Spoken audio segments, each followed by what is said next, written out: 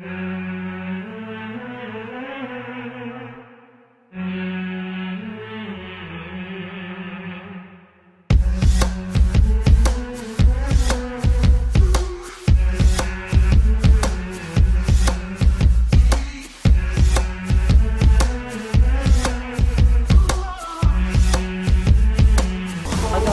to Glitching the Code. Hi guys, welcome to Glitching the Code, back here on Iconic. I'm here with my good friend Neil Sanders. I'm baking my tits off in the well, it's not even a summer house, it's kind of a conservatory in the back of my house. And Neil's in Nottingham, I believe. You're still in Nottingham? Yes, yeah. Still in Nottingham. We've worked together on a lot of stuff over the last few years. It's been an absolute pleasure, and I've learnt a lot from Neil. And as you know, he's a machine with this research and finding the right documents to have a look at. He's taught me a lot, and I've reviewed a lot of what I thought, especially about this COVID-19 stuff through the last few months. Neil, welcome to the show. Welcome to Iconic. I know you've done an interview with Gaz a little while ago. What we want to do is talk about more about you're an expert in mind control, and you're an expert now, especially in the use of data in mind control and behavioural control. Same sort of thing, really, I suppose. But what we want to let's get past this kind of, is the COVID thing a thing or not? Because obviously your last interview on the Raconteurs I thought was brilliant, to be honest. I actually thought it was one of the best interviews I've heard in a while, because you stuck to your guns. What you've kind of seen here is something's happened. People don't really believe whether it's real or not. They've used their own bias to try and fit in with their own narrative to make themselves feel safe, regardless of it was, myself included. And then they've gone, now this is happening and now that's happening. But the fact is, whether it's real or not, what is happening what is very, very real is the effect of it on the economy, on our mental health, on our physical health, on the deaths of loved ones, on the actual landscape of everything that's actually changing right now. And we're heading into a technocracy using some of the mind control techniques and the behavioural control techniques that you are very, very well versed in. Let's get your take on what happened with the COVID. Let's just do a couple of minutes on that, and then move on to what's happening now with the track and trace and faculty AI, some of the stuff you sent to me. Well, in broad terms, basically what happened was, I personally think, as I say, that it was released by accident from the Wuhan lab in about October. There was a shutdown event at the lab. You can look at sort of mobile phone data, and they absolutely quarantined the lab. They shut down all the roads around it, and nobody was allowed in and out for a period of time. And this coincided with the Wuhan Games, which is where basically athletes from all over the place went over there, and this is suggested as to be where the Italian athletes got ill. They all basically picked up a cold, went back home, and this is potentially where it started to spread. The virus is real. Let's just get this out of the way. Okay, the virus is real. I know there's a lot of people out there saying that basically the virus hasn't been isolated and various other things, and viruses themselves don't exist. It's like, come on, you've had a cold. Like, this is nonsense. This is, a lot of the sort of terrain theory is based on an erroneous quote from Louis Pasteur, who apparently on his deathbed said, "Oh, the terrain is everything. Béchamp was right." And it's like, he didn't say that. Even in the book where they purport that he says that, it doesn't actually say that. This is another one of these cases of people not bothering to check sources and not bothering to actually go back to the original document and just believing something because it fits in with that particular thing. Béchamp was actually involved in the early stages of creating chemotherapy as well, which is something that people don't tend to talk about when they connect him to terrain theory. Anyway, I digress. It has been isolated. It's been isolated and it's been transfected through monkeys. It's been isolated thousands of times at places like Edinburgh and Korea and in China and in America as well. And basically, the reason that a lot of people didn't think that it had been isolated properly was because there was a paper that came out in the New England Journal of Medicine. And in this, it basically was one of the first experiments where they took the virus from fluid from a person's lungs, and they cultured it and filtered it and isolated it. And they did it through all the proper ways with a control. The paper's out there. At the end of it, it says, this paper does not fill Koch's postulates because basically there are 6 stages to this. And that's what people have picked up on. They've picked up on this and gone, you see, this doesn't actually fulfill their own rules. It's falling short by 3 stages. Fine, fair enough, that's absolutely true. The problem is that since then, there's been dozens and dozens of papers transfecting the virus through monkeys, doing their own isolation. Basically what they've found is that macaque monkeys are the most similar to humans in their response to it, and it causes the sort of shattered glass effect in their lungs. Basically they found that macaques can't be reinfected, so they're slightly different to humans because we haven't actually seen that people can't be reinfected with it. But yeah, so unfortunately that's where that all completely falls down.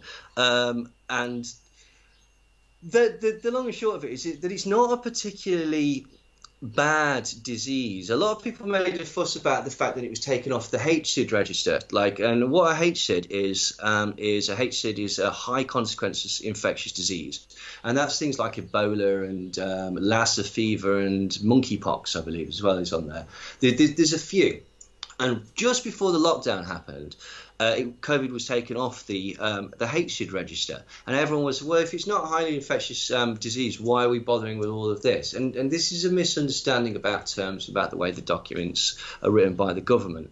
The reason it was no longer a highly contagious infectious disease is because it doesn't fulfil the criteria. The criteria says that basically it has to have a high death rate and not be easily testable. So like Ebola is a high death rate. That's like 50% of people who catch that will die.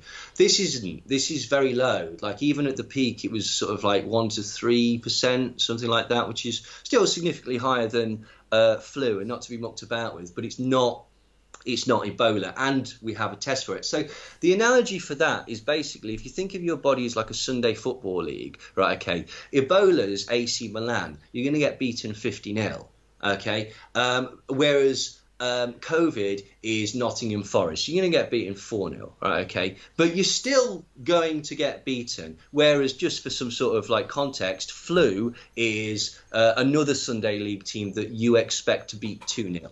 So that's where it is on the scale. It's like it's the most problematic thing about it isn't that it kills a lot of people. It probably won't kill you, Richard. It won't kill us. It might put us in hospital, and it might give us lung damage afterwards, depending on the severity of it. But the likelihood is that you or I would be probably fine. We might not even get the flu-like symptoms from it. The problem is that basically this virus, it seeks out vulnerable people, and this is where another of the massive sort of misunderstandings about the virus has come in. People saying, oh well, he died with it, not of it. Now this is because basically this virus doesn't kill you. Like what no, that's it doesn't kill you in the same way that AIDS doesn't kill you. What it is basically it's an immunosuppressant. It overwhelms your immune system to the point where one of two things happens. Either you have a cytokine storm, where basically what happens in this case is your lungs start to inflame to the point where they burst and start to have striation patterns going through them, and they give out this horrible sort of pneumatic fluid, but it's not like any fluid we've ever seen before. It doesn't respond to antibiotics, and it's full of blood clots, and so it is very much almost like sort of altitude sickness as opposed to pneumonia, and the lungs completely fill and they just don't have the capacity to deal with any oxygen, and you actually die from acute respiratory distress syndrome. The other way that this disease might kill you is that basically something that you've been living with that's been perfectly livable, like diabetes or high blood pressure or being a little bit overweight, suddenly becomes far too much for your immune system to cope with in your kidneys or your liver, or your heart fails, and then it kills you like that. So it should be said that the people are dying from COVID-related illnesses rather than COVID itself. The problem, basically, as I say, is it spreads. And what's so gallingly annoying about this whole thing is that basically there was no reason for anybody to die.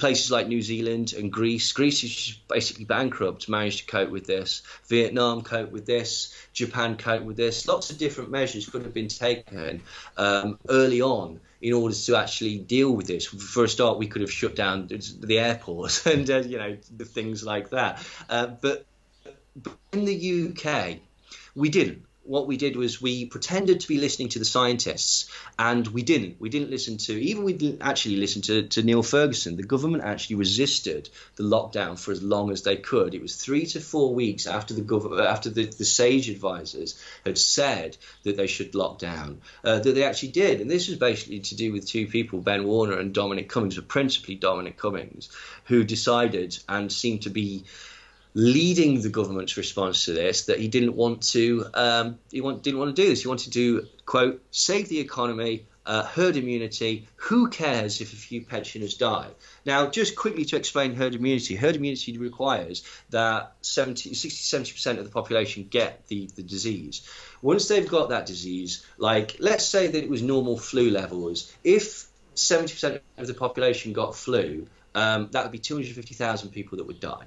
Like on just a normal flu year, if that many people got flu. So herd immunity isn't really a viable option because, as well, the rest of the population still isn't actually immune to it. Now, Dominic Cummings was strangely prophetic in this because basically, because the UK didn't handle it well, because we dilly-dallied, because we messed about, and because principally we had a policy where we moved patients who had COVID but didn't need to be on ventilators, moved them out of hospitals and into care homes. And then a policy was released saying that in all of these, we don't do testing. And they didn't provide extra PPE, so protective clothing or anything like that. And the care homes don't have the facilities to isolate individual patients. So what they did was they said in the cases where one person gets suspected COVID symptoms, don't test, assume everyone in there has got it, and shut the entire care home down. And so due to this, and due to the poor response, and also due to not taking it seriously at the beginning to the point where certain hospitals were rather busy, the death toll is actually nearer to 65, 70,000 at the minute. That's what is it shows if you look at the excess deaths. The excess deaths, like, all normal deaths are at normal levels. Flu's at normal levels, cancers at normal levels, heart attacks at normal levels, pneumonias at normal levels. Everything's in line with the 5-year average. And then even compared to when we had horrible flus like 2017 and 2018 and stuff like that, we're smashing that at the minute. The UK at the minute, as I say, is 65 to 70,000 more deaths than should be occurring at this particular time in the year so far. And again, none of that needed to happen. It could have been dealt with far, far better. It's just that basically the government have decided that they didn't want to do that. And what's horrible is that I'm very, very, very aware of all the problems that come off the back of it. There's problems with mental health. There's problems with people's businesses going under. There's problems with people not knowing whether they're going to have a job to go back to. And again, this is all due to poor planning, and this is all stuff that could have been taken care of or thought out or had a strategy at the beginning. But essentially, the government has decided they really didn't care. Their bottom line was to placate the Tory donors. So with that in mind, you mentioned something earlier about the terminology. If the terminology was used of COVID-related deaths, people would have a better, I feel, understanding of what it actually is, how it would affect people who actually got things like COPD, respiratory problems, the elderly. You wouldn't get the elderly coming from the hospital going back into the care home. It's like basically giving them the bloody COVID and going, here you go, have it in your own little area. I can understand how that is just ludicrous. But if you use a COVID-related deaths, people would more likely understand that these figures actually do sort of make sense in the fact that they're not saying you died of COVID as much as you don't die of HIV. You die of AIDS-related illnesses, and it affects your immune system. So therefore, you would have to have something that's affecting your immune system already to be in line, to be gravely affected by this in the first place. So to me, that seems like what's happened is they've allowed it to happen to the point where a lot of people have died, regardless if you believe it's a thing or not. Let's just say it is for this sake. I believe I'm with you on that. Now, off the back of that, do you think they've allowed it? There's a certain level they've allowed it because they just care about money. They care about going back to work. They care about the big businesses. Then there's another level of that going, if it gets to that point, we're going to be able to roll out a lot of this stuff with faculty AI, a lot of this contact tracing stuff, and then the conspiracy agenda 2030 stuff comes in off the back of that. Have they seized the outcome? Have they gone, there's an outcome on this, and I'm just going to seize the outcome, let it just fall to shit, then we'll seize the outcome. And do you know what I mean? No, that's exactly it, and this is the point. This is why, like, I don't think that it was a pandemic, so to speak. I think that basically they've made hay while the sunshine, or made lemonade out of lemons, whatever you want to sort of like, however you want to describe it. Like the thing about say Event 201 and stuff like that, like I'm not. It's not clicking with me. Even the lockstep stuff, it's not clicking with me in regards to basically like, oh, that proves that they planned it or whatever. But I'm perfectly willing to suggest that people have gone there and gone, you know what, this would be a bloody good time that we could roll out this thing, particularly as you say with the actual the data mining stuff like that. It's the point is that the messaging was off, and I said that right from the start. That basically you can't trust the news media because the media is basically there to just like sell you crap, and it's going to basically it's got an angle, and it's going to pitch that to the point where basically you're either preaching to the converted or the other side's not going to listen. You're going to watch, say, I don't know, whatever your political preferences, you're not going to watch the other side without going, well, this is bullshit. They're completely manipulating the facts, and not tend to see it with your own side. So the news media is just like useless pretty much because they're either trying to scare you or badmouth somebody or just keep you watching really. But the government, particularly in the UK, has been poor. I mean, in America as well, there's massively contradictory messages. When you've got the president of the United States contradicting his chief science advisor, I don't care which one you believe, that is going to cause problems just on the face of the fact that you're getting two diametrically opposed pieces of advice from two people who you're supposed to trust.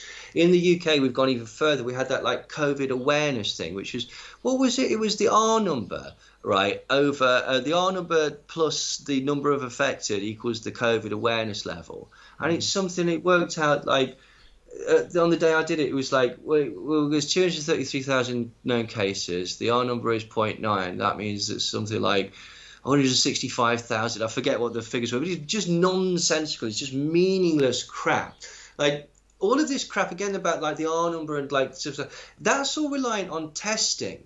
You can't know the R number unless you've tested a huge amount of people because you can't be seeing how many people have caught it. Like you're working on people being hospitalized or people like, other vectors of basically getting this data in that are just not going to be sufficient for you to actually say that. And so that's the major problem. This is why a lot of this misinformation and disinformation has been able to sort of get into the alternative milieu. And I don't blame people at all, really, because basically it was in sync with the poor messaging. They're not explaining how people have died, so people are thinking, well, hang on, they're just adding any old crap to the death certificate. And if it's there, hang on, they've all had underlying symptoms. This is suspicious. Of course, they've all got underlying symptoms, but what they don't tell you is that those underlying symptoms are things like diabetes or high blood pressure. Like 31% of the planet's got high blood pressure. If you've got high blood pressure, you're technically like at risk. Again, you can avoid it, but this is the point. The messaging was all over the bloody place, and it just never allowed anybody to get a coherent grasp on it. So with that in mind, Neil, so with that, no, just jump in there. That in mind, the fact that a lot of these things have come off the back of it, like the contract tracing's come out, people walking around with masks on, they've got the ridiculous stuff on the floor, they've made it so ludicrous that it looks like a massive conspiracy theory. Do you think that's added to the fact that people believe this isn't even a real thing? Because it plays into the massive conspiracy, therefore that could have no validity at all. Absolutely, I get it, and I do understand why people basically still are under the impression that it's not serious or it's not even real, because basically it may well have not affected them or anybody close to them. But when you do sort of know people that are involved in it, as I say, like, I'm not getting my information from the news. I'm getting it from friends of mine that are doctors and nurses or anesthesiologists or whatever that are telling me, yeah. And again, the message is basically like, it's this. It's not panic stations. It's totally controllable if you're sensible. It can mess you up and it'll probably knacker your granny, right? But it's not nothing. Is the point. And I think that it's kind of a bit dangerous to say that it's absolutely nothing. But again, that's why people say it. I said this on the iconic thing that we did. It's basically it's like a sort of psychological car sickness, because the news and everyone's going, death, and you're just not seeing it. You're just not actually seeing it. But you know, I've never seen a panda. I'm pretty sure that pandas exist. Like, and the point is basically, just because you've not been personally affected by it doesn't necessarily mean that that doesn't exist. There's other things as well. There is an element, and this is not everybody, but there's an element of basically, it's more comforting. People need closed loops, mate. Like, there's nothing more frustrating than basically like a film breaks through, or leaves unanswered questions, or a series gets cancelled after like halfway through or something like that, because you'll never be able to close that loop of what happened, and so you'll never be able to. And this is to get the answers, and this is why people are attracted to, for want of a better word, conspiracy theories or finding the truth out, because basically there's just that nagging doubt there, and you've got to get things and put them into place so that you can sort of file it away in your brain. And the problem with a disease like this is it causes incredible uncertainty, and that's not healthy, and it's not fun, and it's really like, it causes anxiety and it causes depression. And so a lot of people basically, when they're told certain things that are comforting, even if they don't bear close scrutiny, they might go to it. And I don't wish to be rude to anybody, but it's not dissimilar to basically terminally ill people suddenly finding God or something like that. There's a very extreme example of it, but the sort of the psychological mechanism is there. You're looking for something that goes, oh, it's okay. And I think to a degree with a lot of this, that certain people have decided that basically, viruses themselves don't exist, and it's literally basically they've gone the mental gymnastic route of, and I don't think they even realise this. Their subconscious brain's going, this is horrible, this is horrible, this is horrible, this is horrible, this is horrible, and it's horrible. This guy on the internet says viruses don't exist. Good enough, brilliant. Well, if viruses don't exist, this virus can't exist, and if this virus doesn't exist, there's nothing to worry about. Oh, brilliant! I'll just go back to like just kicking it now. And again, I totally get that.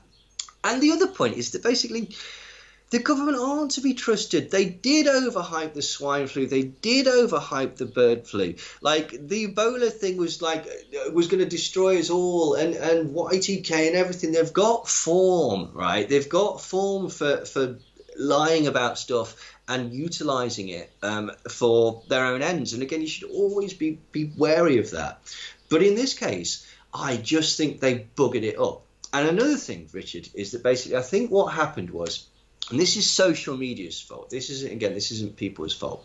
When this first happened, I got a lot of stick for not coming out with an opinion. People were like, what do you think? I was like, I've got no idea. I have absolutely no idea. Let's see it, wait and see. Other people have got, like, you know, daily shows and weekly shows, and they had to have an opinion, and it was a bit tricky because nothing else was happening. Literally nothing else in the world was happening. Everything stopped. All the films have stopped. No one's going outside. So this is the only thing that's basically in the zeitgeist, so to speak.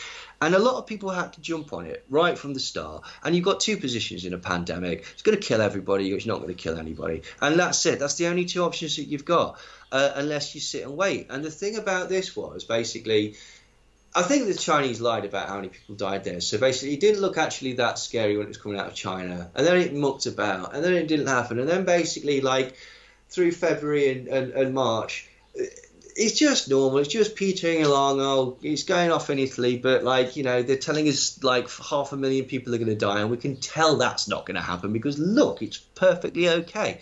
And then all of a sudden April happened and people started dying. And people have done one of two things, really. They've either gone, ignored that, just ignored it, and basically stopped using graphs, or stopped going on Statistica, or stopped going on Euromomo and stuff, and basically just hoping that nobody goes, what about all these dead people? Doesn't that mean that you were wrong?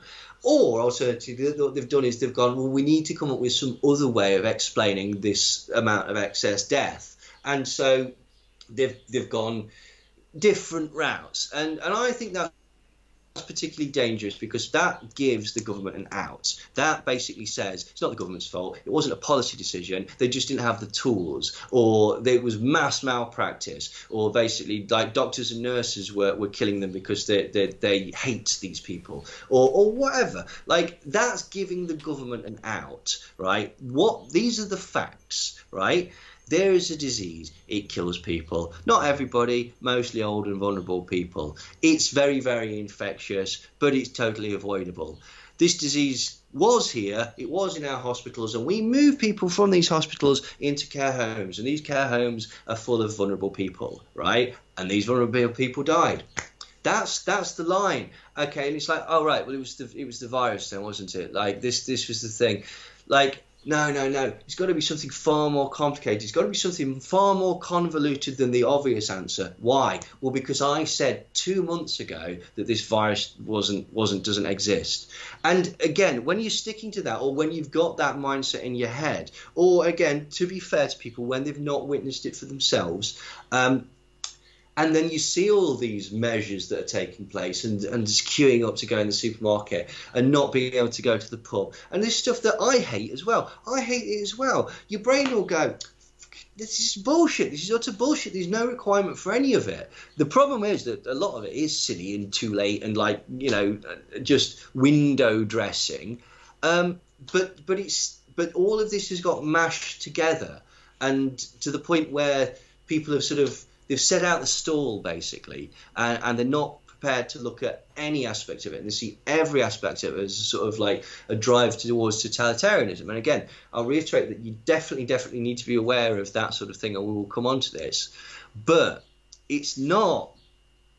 It's a balls up. This is what it is. It was a mistake by the government, and they should be held to account for it. They should be held to account for the fact that we're still having to take measures at all, because they should have eradicated it. They should be held to account for the fact that basically they lied about following the science, and they tried to save the economy. By which it doesn't mean small businesses. It means their mates. They don't have to put their hand in their pocket. Why? Because if they put their hand in their pocket now and sort this out, how the hell, right?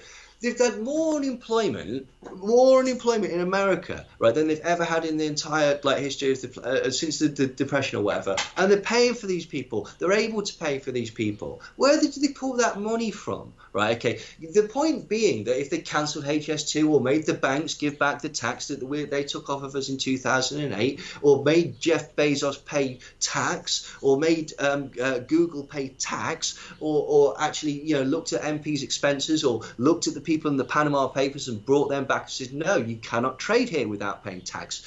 Or any of these things, right? Okay, they could solve all these problems. They could have adequate mental health problems. They could have actually eradicated the disease by now. They could have given safety nets for people's businesses and for companies to ensure that people had jobs to go back to. But they're not going to do that, mate. And I'll tell you for why they're not going to do that. Because if they do that, we'll go, wow, you were able to solve this problem.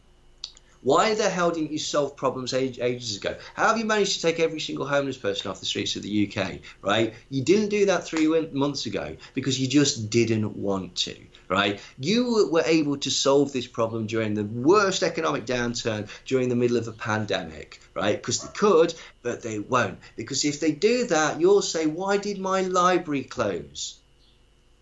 And it's really as simple as that. It's horrific. No, I've said the same to my partner. I've said that the reason why we're seeing all these stupid, ridiculous measures now, and they refuse to let them go, like silly things like putting masks on hairdressers, and it's almost like they won't admit they cocked up. So they're going to put more lie upon lie upon lie. So it kind of filters it out and it fades away. But in order for it to fade away, they have to keep pushing it back a bit with another lie, another ridiculous thing. And it's just making it worse, as you say.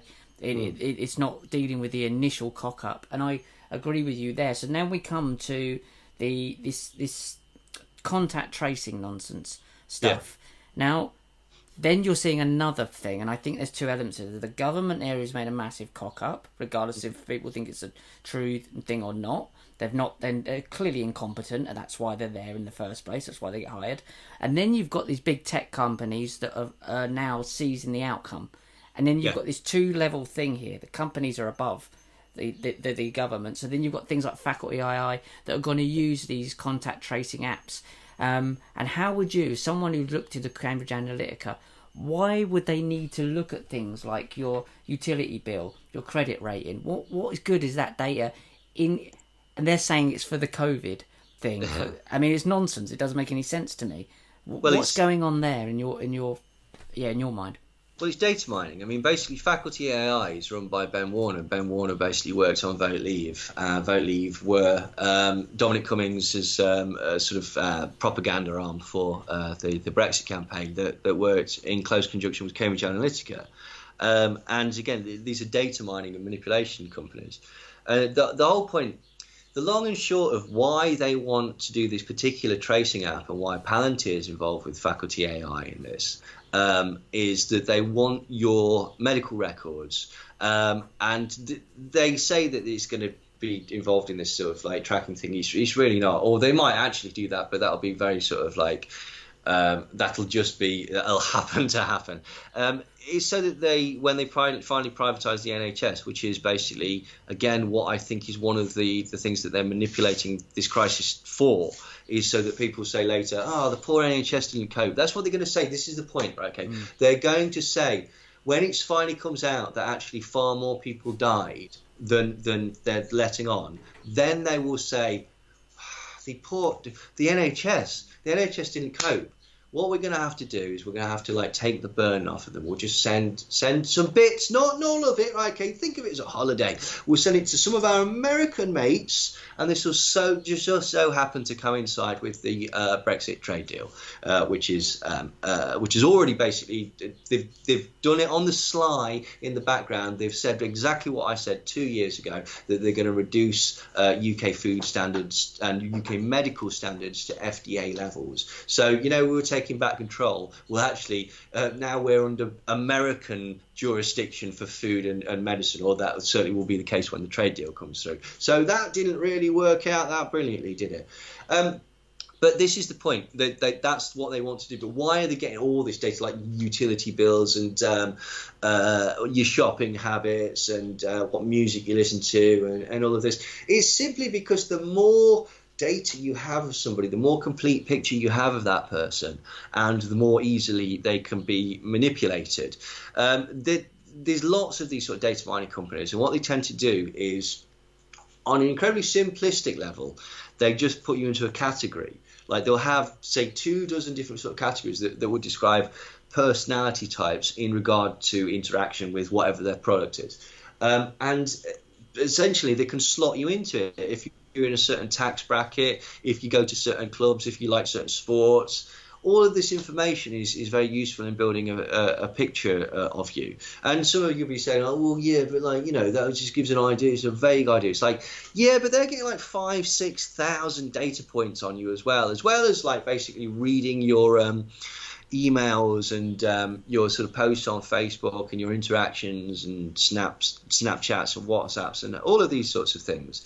And then what they're basically doing, they're loading it into sort of AI algorithms, which decode your personality. That's really what it is. Like they look for patterns and basically say, it's something as stupid as John buys sausages 4 times a week. Well, he's not a vegan, which means that vegan advertising is not going to. I know that's glib, but this is the point. The simplistic way of saying how can data be used to manipulate you, I've said this many times before, but basically if I'm tasked to scare you and I don't know anything about you, I'm going to have to just jump out with a hammer and a balaclava. That usually works, but it's a bit obvious, isn't it? Like if I know that basically you don't like spiders, I'm going to jump out with a hammer and a balaclava and throw a spider at you, and that'll be far more effective. But you get the point. Like the point is that basically the more information that you know about somebody, if I know that you like this particular type of music, I can go and strike up a conversation about that particular type of music, and that's an easy in. and you might like me more, or whatever, because people tend to like, you know, gravitate towards like minds. So this is where all the data goes. And the thing is, right, okay, here's the other point is that Faculty AI basically have been given this contract. Ben Warner, who's the guy that basically is connected to Faculty AI, he was also connected to Vote Leave. His brother actually is the CEO. He's mates with Dominic Cummings. Dominic Cummings and Ben Warner have both been to the SAGE meetings. So when the government says, we're following the science, we're following the advice of scientists, it's provable bullshit, because basically they're not. The scientists keep coming out saying they're not listening to us at all. They're doing the exact opposite of what we've been saying. They're actually listening to Dominic Cummings and Ben Warner. Now, the problem with this is that basically, it starts to get a bit complicated in as much as Palantir are involved in this. Palantir is Peter Thiel's, who's connected to the CIA through In-Q-Tel. It's another massive data mining corporation. Now, what Palantir is, but they were working with Cambridge Analytica on a number of things, including like sort of, I know this sounds silly, but like pre-crime sensors. There's a thing that Palantir did that help out with in America called Trapwire. And what Trapwire does is it follows you through facial recognition CCTV technology. And it basically just, it monitors your behavior and notices when you're acting a bit weird. And they've used this in Chicago on numerous occasions to arrest people on sort of like suspected terrorism actions, or even sort of RICO statutes, sort of, you know, gang-related activity, based on the cameras catching them acting a bit odd. And again, this is all based on sort of like modeling of your personality and how you actually, you know, go about your daily life. They've got like a baseline, and anything that goes off that baseline, it is reported. I mean, I don't think people appreciate it. Like, you're absolutely right to avoid this track and trace thing, because basically it will steal your data, and they will use it for nefarious ends, or sell it on. But if you think that your data is not being taken anyway, like if you think you're not being tracked, everything that's happening in this particular app is happening anyway, okay? Because all your online data is being sold on an intelligence level, like Secret Services and whatnot. They're listening to basically all of your calls and or logging all of your interactions and stuff like that. A surprising amount of your interactions are sold onto corporate companies. What this is just the sort of political arm of that. And it is, in essence, it's mind control. Because basically, as I say, the more you know about people, the more you can manipulate them. You know, when you got like fake psychics and stuff like that, and they've got people listening out with like earpieces and stuff like that, and then like feeding information to them. It's not dissimilar to that. Again, it's the same principle. The more information you've got about somebody, the more angles that you've got to know how that person ticks, and to be able to wind them in. And you know, again, the thing is, right, it's Palantir. What's interesting about Palantir is Palantir is connected to Cambridge Analytica, right? Okay, Cambridge Analytica, I'm sure people have heard me talk about that. It was involved in the Brexit vote and getting Trump elected. Guess who else it was involved in getting elected? Obviously, Trump and Boris Johnson. And Ben Warner's Faculty AI was one of the data mining companies that was used to get Johnson in as well. But they also got Bolsonaro in. Now, where are the three countries where this is going particularly badly, because they're getting mixed messaging from the leaders, and an overriding yearning, seemingly, to protect the economy? Well, it's Brazil and America and the UK. Now, strangely, again, these people have all been put in by the Heritage Foundation. And who's the Heritage Foundation, right? Okay, it's Koch Industries, the DeVos family, the Prince family, the Coors family, Steve Bannon, Robert Mercer, Kellyanne Conway, all these people, Mitch McConnell and Pompeo and John Bolton, and all of these people, and a lot of oil people as well. And here's the other thing as well. I know there's an element of sort of crashing the economy, and there always will be disaster capitalists that basically come in and make money off any disaster. But these people don't want the lockdown to continue, right? They're losing money on their oil revenue, okay? That's why, and again, I'm not stupid. I understand the problems with the lockdown. I just think that they could be solved in different ways. And I also understand people's frustration with the lockdown. But the initial anti-lockdown protests in Michigan were financed, set up, and promoted with a viral campaign by the DeVos family, Koch Industries, and the Heritage Foundation. Because, as I said before, the people with big business don't want to lose money. They don't want the thing, and they're perfectly happy to use you as a canary in the coal mine to see what happens. And hopefully, you'll be absolutely fine, right?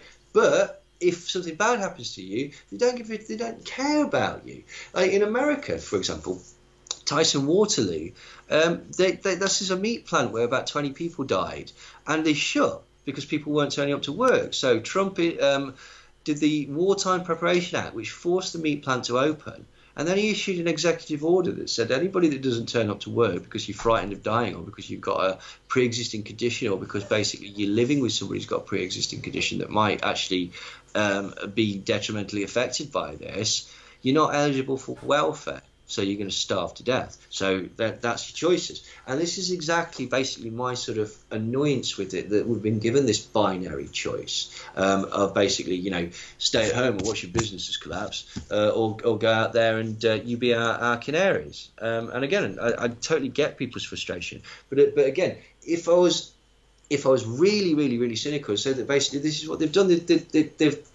They've got both ends of it, because it was Dominic Cummings that undermined the lockdown. Do you know it was Dominic Cummings that basically outed himself to the press when he went to Durham? Why? Because then basically the public went, well, I'm not doing this lockdown shit no more. Quite rightly, they said that this is hypocritical. The problem is they played into Dominic Cummings' hands, because Dominic Cummings didn't want the lockdown right from the start.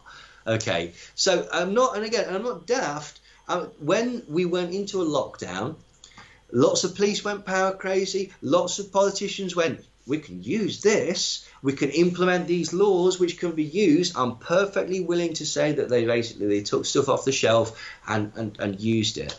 But that's very different. But now, again, what they're doing is basically they're going to try and manipulate you to get hold of your data, because data is the new battleground, basically. Like, data is, everybody lives their entire life online or on the phone. You can basically, it's a lot easier to hack information about people now than it was years ago, simply because basically people have got a far bigger online presence. And so this is the new battleground. So this is precisely what the point of this track and trace app will be. And I said it's all combined. Like, the whole thing, the poor response is combined with basically, say, Heritage Foundation and big business elites that didn't want a lockdown, tried to undermine the lockdown. The film The Hospitals, hashtag Film The Hospitals, was started by a member of the Council for National Policy, Jason Hone. Yeah, incredible. And I get it, but basically, once you take a step back and basically, it's like David said, when your options being given to you by the 1%, you need to change your mind, because basically they're manipulating you in a particular direction, and it's controlling the argument. They're telling you that there's only there's two diametrically opposed positions. There's never two. There's always a middle ground. There is always a middle ground, and again, it's through manipulation of data and manipulation of information and getting people riled up and getting people angry and playing on their fears. And I don't mean hiding under the bed sort of stuff. I mean just general concern about your daily life and your family and your friends and your job and the future. All of that can be manipulated and played on with the use of data. And again, I know we are talking about say the faculty AI and stuff like that, but again, I think this is where a lot of this comes in, because the downplaying of the virus, what it does in a lot of senses is it basically gives the government an out, and particularly with regards to certain people in America. They're just trying to curry favour with Trump, or they're pro-Trump or whatever, and basically if the virus isn't as serious as it is, or the response wasn't as bad as it appears, then essentially he looks better. And so that's why there is that particular angle, particularly in the USA at the minute. And then obviously we've got the connection, Trump to the Heritage Foundation, the CMP. Precisely. And that's quite. I mean, the amount of times I've tried to explain that to Trump supporters, and they just won't even look at it. They won't look at it at all. Something I just want to quickly pick up on before we move on. Trapwire. Do you think Trapwire has anything to do with the social distancing that's in now? And is it something that they're kind of gathering data on people just because they can? How are they going to track people if they're on top of each other? Do you think there's a crossover there? No, they can. No, I mean, I saw that earlier, and again, I can totally understand why people might think that, but no, they can pick people out of a stadium. In China, they've picked like a single person out of a stadium that had 200,000 people in there in the dark. Right? Okay. So no, it's not required. The facial recognition technology is so sophisticated that basically, as I say, it can pick single people out of massive crowds. Which is why, again, you need to be careful if you get out to any protests and start throwing shit, because basically they will have you on camera somewhere. No, I said the same thing. I said everyone knows that those Black Lives Matter protests have got a tracking device in their back pocket, and I think going in mind with your answer from that. So this track and trace stuff's going out. It's almost like we're going to put out technology that we had 60 years ago to make it look like that's how far along we are, when we're way beyond that, and they're gonna. Yeah. It's almost like a kind of, this is the new thing, and you're in. But actually, we're way beyond that anyway, and it's almost like a little show. Well, I'd say particularly with the track and tracing has proven to be crap, basically, because basically it doesn't interact with Google and it doesn't interact with Android. It's just badly designed because it's not supposed to track and trace. It's there to just siphon off your information. And I'm absolutely convinced, because of the connection to essentially it's the Heritage Foundation that's basically been wanting to privatised the NHS ever since the 1980s. In 1981, a Heritage Foundation offshoot called the Adam Smith Institute petitioned Thatcher at least 3 times to privatise the NHS, and she was going to in 1981, 82, and I believe 83 again. And each time she was shouted down by her cabinet. And decided not to go that route. Now, this wasn't because basically they thought that they shouldn't do it. It was because basically they knew that this would be absolute political suicide. And so instead, what they've done since that time is basically mismanage and completely knacker up the NHS and turn it into an administrative nightmare, so that basically it's just criticised and it's running itself into the ground. And the answer to all of this is basically going to be, well, we'll bring in this firm to sort of we'll send for temps, so to speak, and these temps basically is going to be it's like they did with Virgin for the mental health services in the UK. Oh, we'll just give it to Richard Branson, and then it transpires. What happened with that is basically he wasn't fit to fulfill the contract, so they basically sacked him, and he sued the NHS for £2 million, which basically they gave him, which was taxpayer money, and then they had to pay him for the contracts that he didn't fulfil up to the end of the original contract as well. And this is precisely the thing. So you've got these Heritage Foundation people who are basically pushing to get people to go back to work, undermining any sort of expression of it, basically just to protect the politicians that are in charge. And again, they've been so this is what they're doing. It's just like you said, that they're seizing an opportunity. They've seen this and basically gone, brilliant. We'll take all this data because we can use that later. They've been wanting to privatise the NHS, as I say, since the 80s. And instead of privatising the NHS, they basically privatised literally every other industry in the UK. So this is like British Oil and electricity and shipbuilders and steel and Rolls-Royce and Airways and British Oil and basically anything that was a national industry that was actually sort of making the country prosperous. They knackered that up in return for the relationship that we had with Reagan. And can you believe that basically it's all coming from the same policy doctrine. It's all basically coming from the same policy doctrine. And this is the point. It's the Heritage Foundation mandate for leadership, and it's basically big business. And nuts to everybody else. And so this is the point. They don't really give a shit. They don't care if your business fails, but they don't particularly want you to go back out there and do well. They don't care if you do well, because you're just a drop in the ocean to them. But they don't want to put their hand in the pocket. It's just as simple as that, and it's horrible. So you sent me an article a few days ago about that, about UK government using pandemic to transfer NHS duties to private sector, and one of the big names came up there was Serco. You've got Serco seem to be right in there as well. So it's almost like they're doing the infiltration thing we talk about with whatever this globalists, they don't just come and take over. They'll infiltrate and they'll pull it apart from within, like a virus. Is that what you see happening there with the NHS? Absolutely. I mean, this is the point. They've basically, as I said, they've taken advantage of the situation, the fact that people are locked down, blah, blah, blah, blah, blah, and they're just running things through on the sly. But yeah, that's entirely what it is, mate. And it's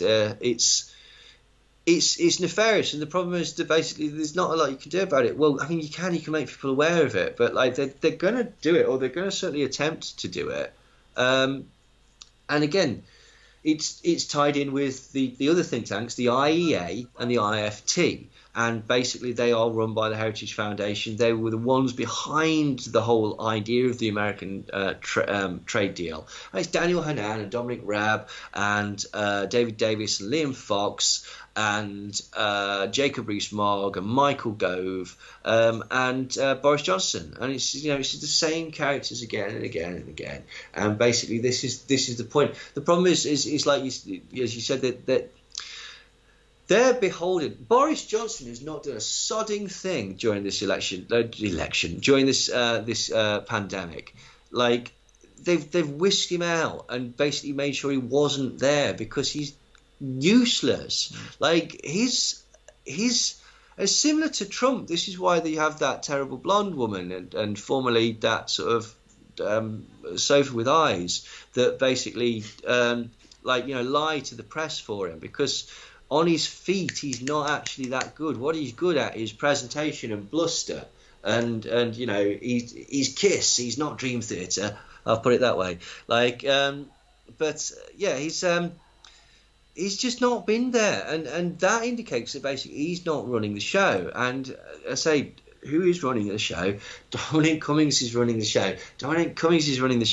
But actually, he's just a shopkeeper. He's running it for these other people, the people basically connected to Palantir, connected to the Heritage Foundation, connected to the YBN, which is another think tank that involved Farage and Raab and Daniel Hannan and Mercer like years and years ago, and basically said they've just been on the same tip for years, basically. So before we go, so anyone who hasn't come across the Heritage Foundation, and whenever I mention it, people just give you a blank look. They don't understand what the Heritage Foundation is. What is it? People. Yes, I try and get people to go look at the Heritage Foundation, especially in regards to Trump, and then they just look at you and then they go, I don't know what that is. So explain to people what the Heritage Foundation is, the connection to the CMP, the connection to the Moonies and the CIA. Yeah, cool. Well, it's not the National Heritage, right, which is a perfectly fine organisation. I don't want anyone having a go at National Heritage. Right, that's to do with forests and keeping things nice. Good people. Yeah, they're good people, right? Heritage Foundation, not so good. Essentially what it is, it's a think tank. And by think tank, it means that it's a collection of incredibly wealthy people, all of a particular political mindset. In this regard, Heritage Foundation it was founded by people like Paul Weyrich and the Coors brothers, the Koch brothers' father, and I believe Donald Trump was involved. Donald Trump's father was involved. The Regnery family, the Wilkes brothers, people like this. It's essentially the cream, the aristocracy, if you will, of America, but of the particular conservative right wing, potentially sometimes quite far right, and evangelical Christian. And it very much connects in with the group, the family, all the sort of the firebrand preachers that you'll know from America, like Billy Graham and all these people. Basically, they all came from the Heritage as well.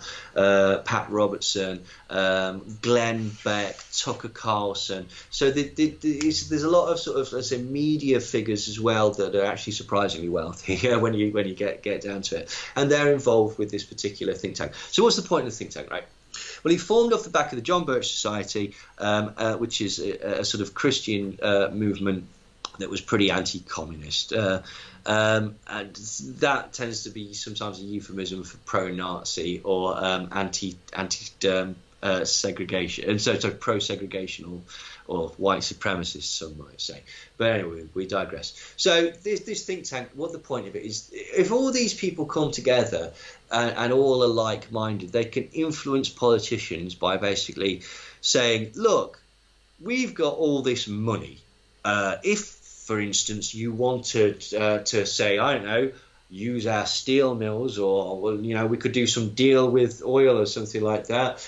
But if you want, we can give you all this money for your campaign, and we can give you all this money for X, Y, and Z. Of course, we expect it all back, and quid pro quo. But when you get yours, we get ours, blah, blah, blah, blah, blah.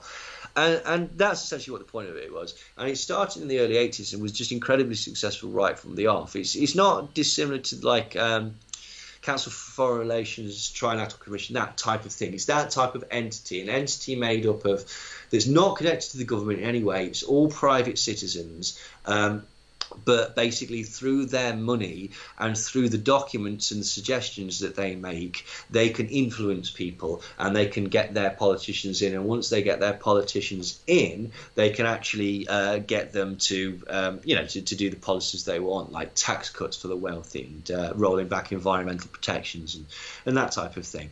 Now, the thing about the Heritage Foundation was when it was founded with seed money from the Unification Church of Sun Myung Moon, which some people might know as the Moonies. The Moonies were actually started by Sun Myung Moon, who was in the employ of the OSS, and then two Japanese fascists, one's called Kodama and one called Asawa, and they were both in the employ of the OSS as well. And the OSS was basically the precursor to the CIA. So you've got three like OSS agents, and then they're told to form a cult. And this is just around the time that MK Ultra is kicking off, and basically they're looking at mind control cults. And it was basically slip of the tongue, Freud. So basically they got seed money from the KCIA, which was set up by the CIA, and it was run by three OSS officers. Through the Unification Church of Sun Myung Moon, so it's better known as the Moonies, they finance the Heritage every single year to the tune of over $1 million. They're also basically very influential, getting George H.W. Bush elected. And also George W. Bush, what they do is they'd send thousands and thousands of their recruits. Right, basically, this sounds silly, but they did it. Elections happening. Well, we're sending thousands of Moonies to this election district, and they're signing on to the electoral register so that they can vote for George Bush. And that's what they did. Excuse me. But the point being that it's clear to see from the financing that that these think tanks are actually they're intelligence agencies, and this is basically the military-industrial complex, for want of a better word, where you get the mashing together of the elites with the intelligence agencies and with the industries and with the military and the weapons manufacturers and stuff like that. And this is where you get that sort of, for want of a better phrase, the deep state. And that obviously goes all the way back to, I'm reading The Fourth Reich by Jim Mars at the moment. There's a lot of connection between the OSS and the banking families, the Rockefellers especially, the Rothschilds and that. So it's a trickle-down system, isn't it? It's sort of a penny drop system. Yeah, does he talk about things like the World Anti-Communist League and stuff in there? Yes, he does, as well. Like they were heavily connected with CIA members and Heritage Foundation members. Was it Jim de Mint? I forget. But what's so strange about this is, as you say, they're rubbing shoulders with like hardcore Nazis, particularly in the CNP. The CNP is like the higher version of the Heritage Foundation or the Council of National Policy, and they're a bit like the mafia in as much as basically you're not allowed to admit that this thing exists, although lots of people do, and they actually have a website, which is a bit weird. But you're not allowed to admit that you're a member, although lots of people do. And this basically is like Steve Bannon and Mike Pence and stuff like that, and it's connected to the family, which was Douglas Coe. Douglas Coe basically ran this evangelical group called The Family, which runs the National Prayer Breakfast, and he was mentored by Billy Graham, who's CNP, and Jim de Mint was in the Family as well. So this is the sort of cross-contamination. So you get this bizarre, they don't just like have a political in and an industry in through sort of big pharma and big oil and the weapons manufacturers and stuff like that, which they obviously do. And they also have this policy sort of thing where they'll throw money at people to get things, but they also have this religious aspect of it as well, where basically they can influence people through the connection to various churches. Jerry Falwell was the other guy. That's the name that I've been struggling to get. And that's how they basically use this to appeal to that particular crowd, particularly in America. So they've got the religious angle, they've got the corporate angles on all the sort of fronts, they've got the intelligence angle, they've got the data mining angle, and as you said, they've got these sort of hardcore Nazis, and I don't mean that in a pejorative term or a sort of like, ooh, you're a Nazi, like proper card-carrying, proper Nazis. But what's weird is that they're there on like rubbing shoulders with like really hardcore Zionists as well, and there's a mixture. There's this really uneasy mixture of pro and anti-Israel that sort of sits within the ranks of these things, and it's again that's another really story, but it's essentially because they both have similar goals, which is that the temple is destroyed in Israel so that Jesus can come back. I know it sounds ridiculous because we're in the 21st century, but like apparently this is what these nutcases believe. Yeah, we spoke about that quite a few months back, and I said I think they're playing the two off against each other. Yeah, I think you're right. They don't care. The banking families, the banking cartels, the black nobility, these sort of, they don't care who gets there first. Just get there, build it, and then we'll take over. That sort of thing. You know, we were saying before, like on the hypnosis documentary and stuff like that, we were saying that basically, like we were saying, it's a bit like sort of Mount Olympus, where they're all vying for attention and stuff like that. Billy Ray Valentine came up with a better. John Brisson told me this one. But this is a much better explanation of how the black nobility or whatever, your Illuminati, whatever you want to call it, actually function. It's like the mafia, right? Okay, you've got lots of different families, but you're all the mafia. You're all basically under the same code, but you're all the mafia. You might be vying, you know, the Salvatore's might want to sort of beat the Castellanos or whatever, but you're all in the mafia. And even in your little sort of mafia families, you might not get along. Like Sonny Black might not actually like Sonny Blackish, but they still have to sort of like stick to it because they're capos underneath Sonny Red. They're all called Sonny, but do you see what I mean? And that's sort of a better way of understanding. And I think that's really brilliant of Billy Ray for coming up with that, because it totally says that they're all connected and they're all essentially got the same goal and a desire to keep their thing going and to not upset the apple cart in their thing or to expose their thing. But within that, you've got all sorts of complicated views on how it should be run, or who should be in charge, and rivalries and disputes about sort of, you know, personalities and stuff like that. And I just think that's a really, really clever way of looking at the sort of confusion, which is why we see sometimes, as you say, really, really like obviously like coalescing, like collective, driven together. Everybody's obviously in on this. This is like, come on, we can see where the drive's going. Whereas other things, you do see these sort of spats between groups that sort of seem to contradict one another. Yeah, and I think that's why you see a Trump or you see a Boris, and they have fallouts. They get together. It's that their ego gets in the way. It is very. Yeah. There is a lot of very human problems, a lot of human issues in these big problems, as you say, but then there's that one defining goal for all of them, but they all want to get there first, and they're all promised to get there first, and they're all gaslit to get there first, and I'm sure they all believe they're the chosen one to get there first, and it's almost like they die, they're eating each other alive in their own cult along the end. And I think that's maybe a nice way to end it, because I think that's what will be their undoing at the end, their own collective greed and gluttony, and their own collective ego will actually just eat each other alive before they even get there. It's just whether we can keep going in the meantime, because in their fuckery we get abused all the way along. Well, it's kind of like the snake eats its own tail, but we're kind of trapped in the middle of it. And you know, the more it eats itself, the tighter the pressure gets, isn't it? basically dies before it actually.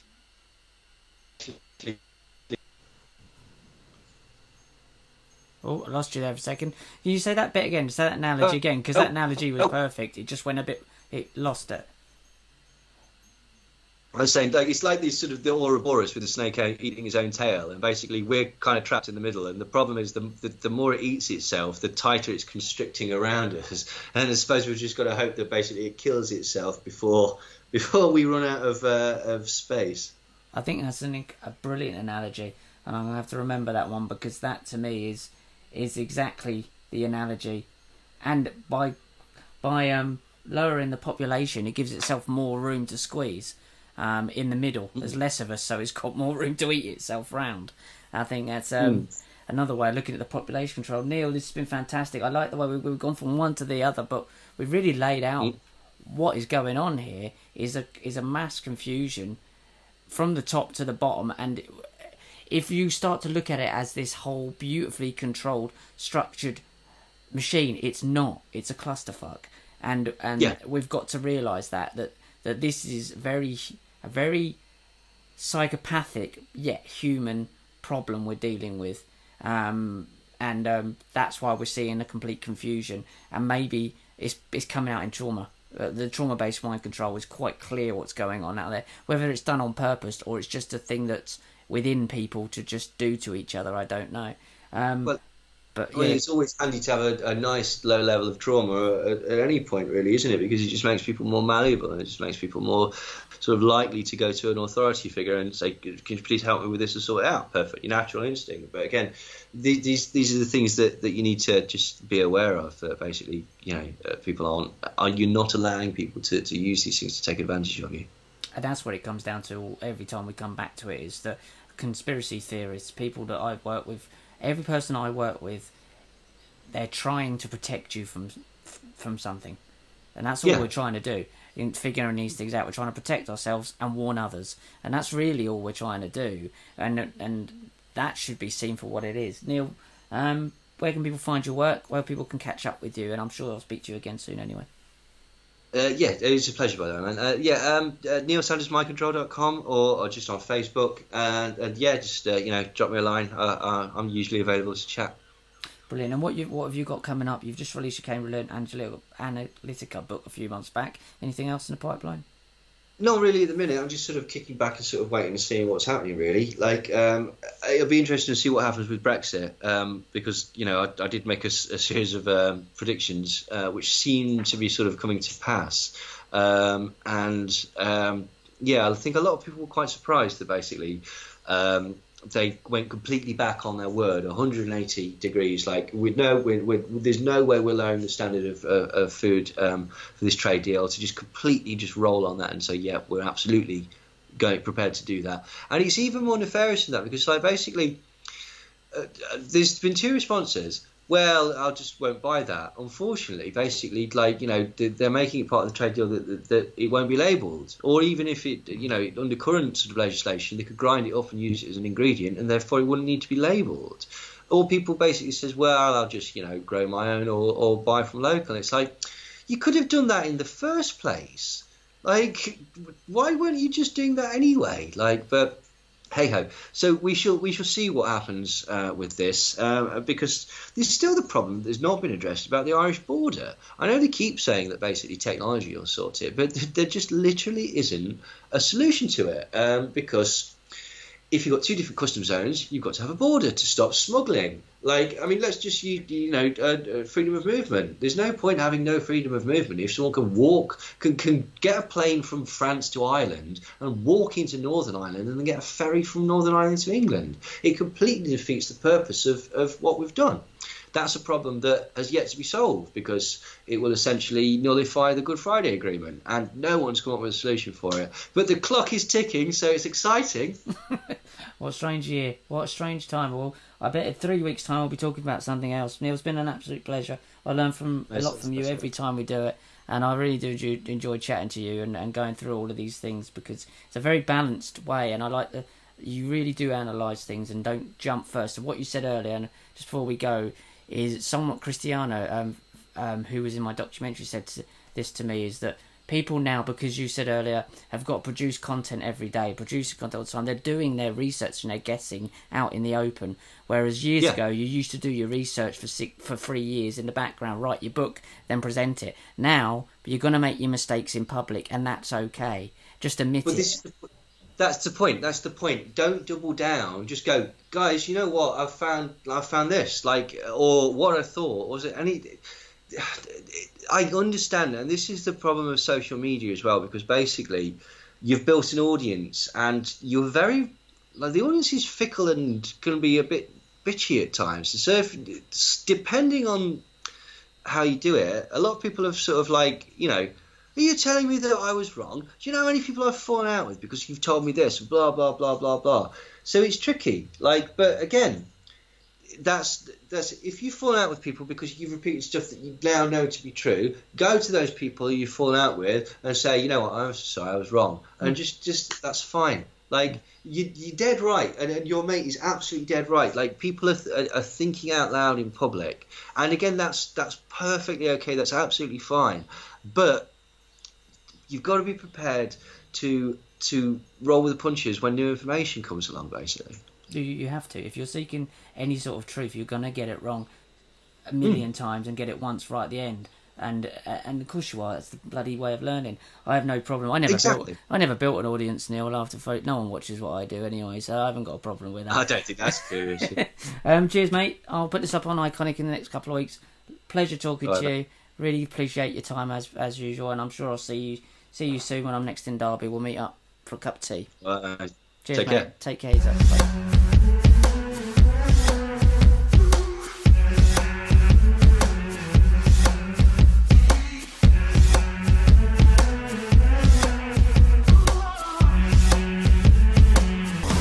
Welcome to Glitching the Code.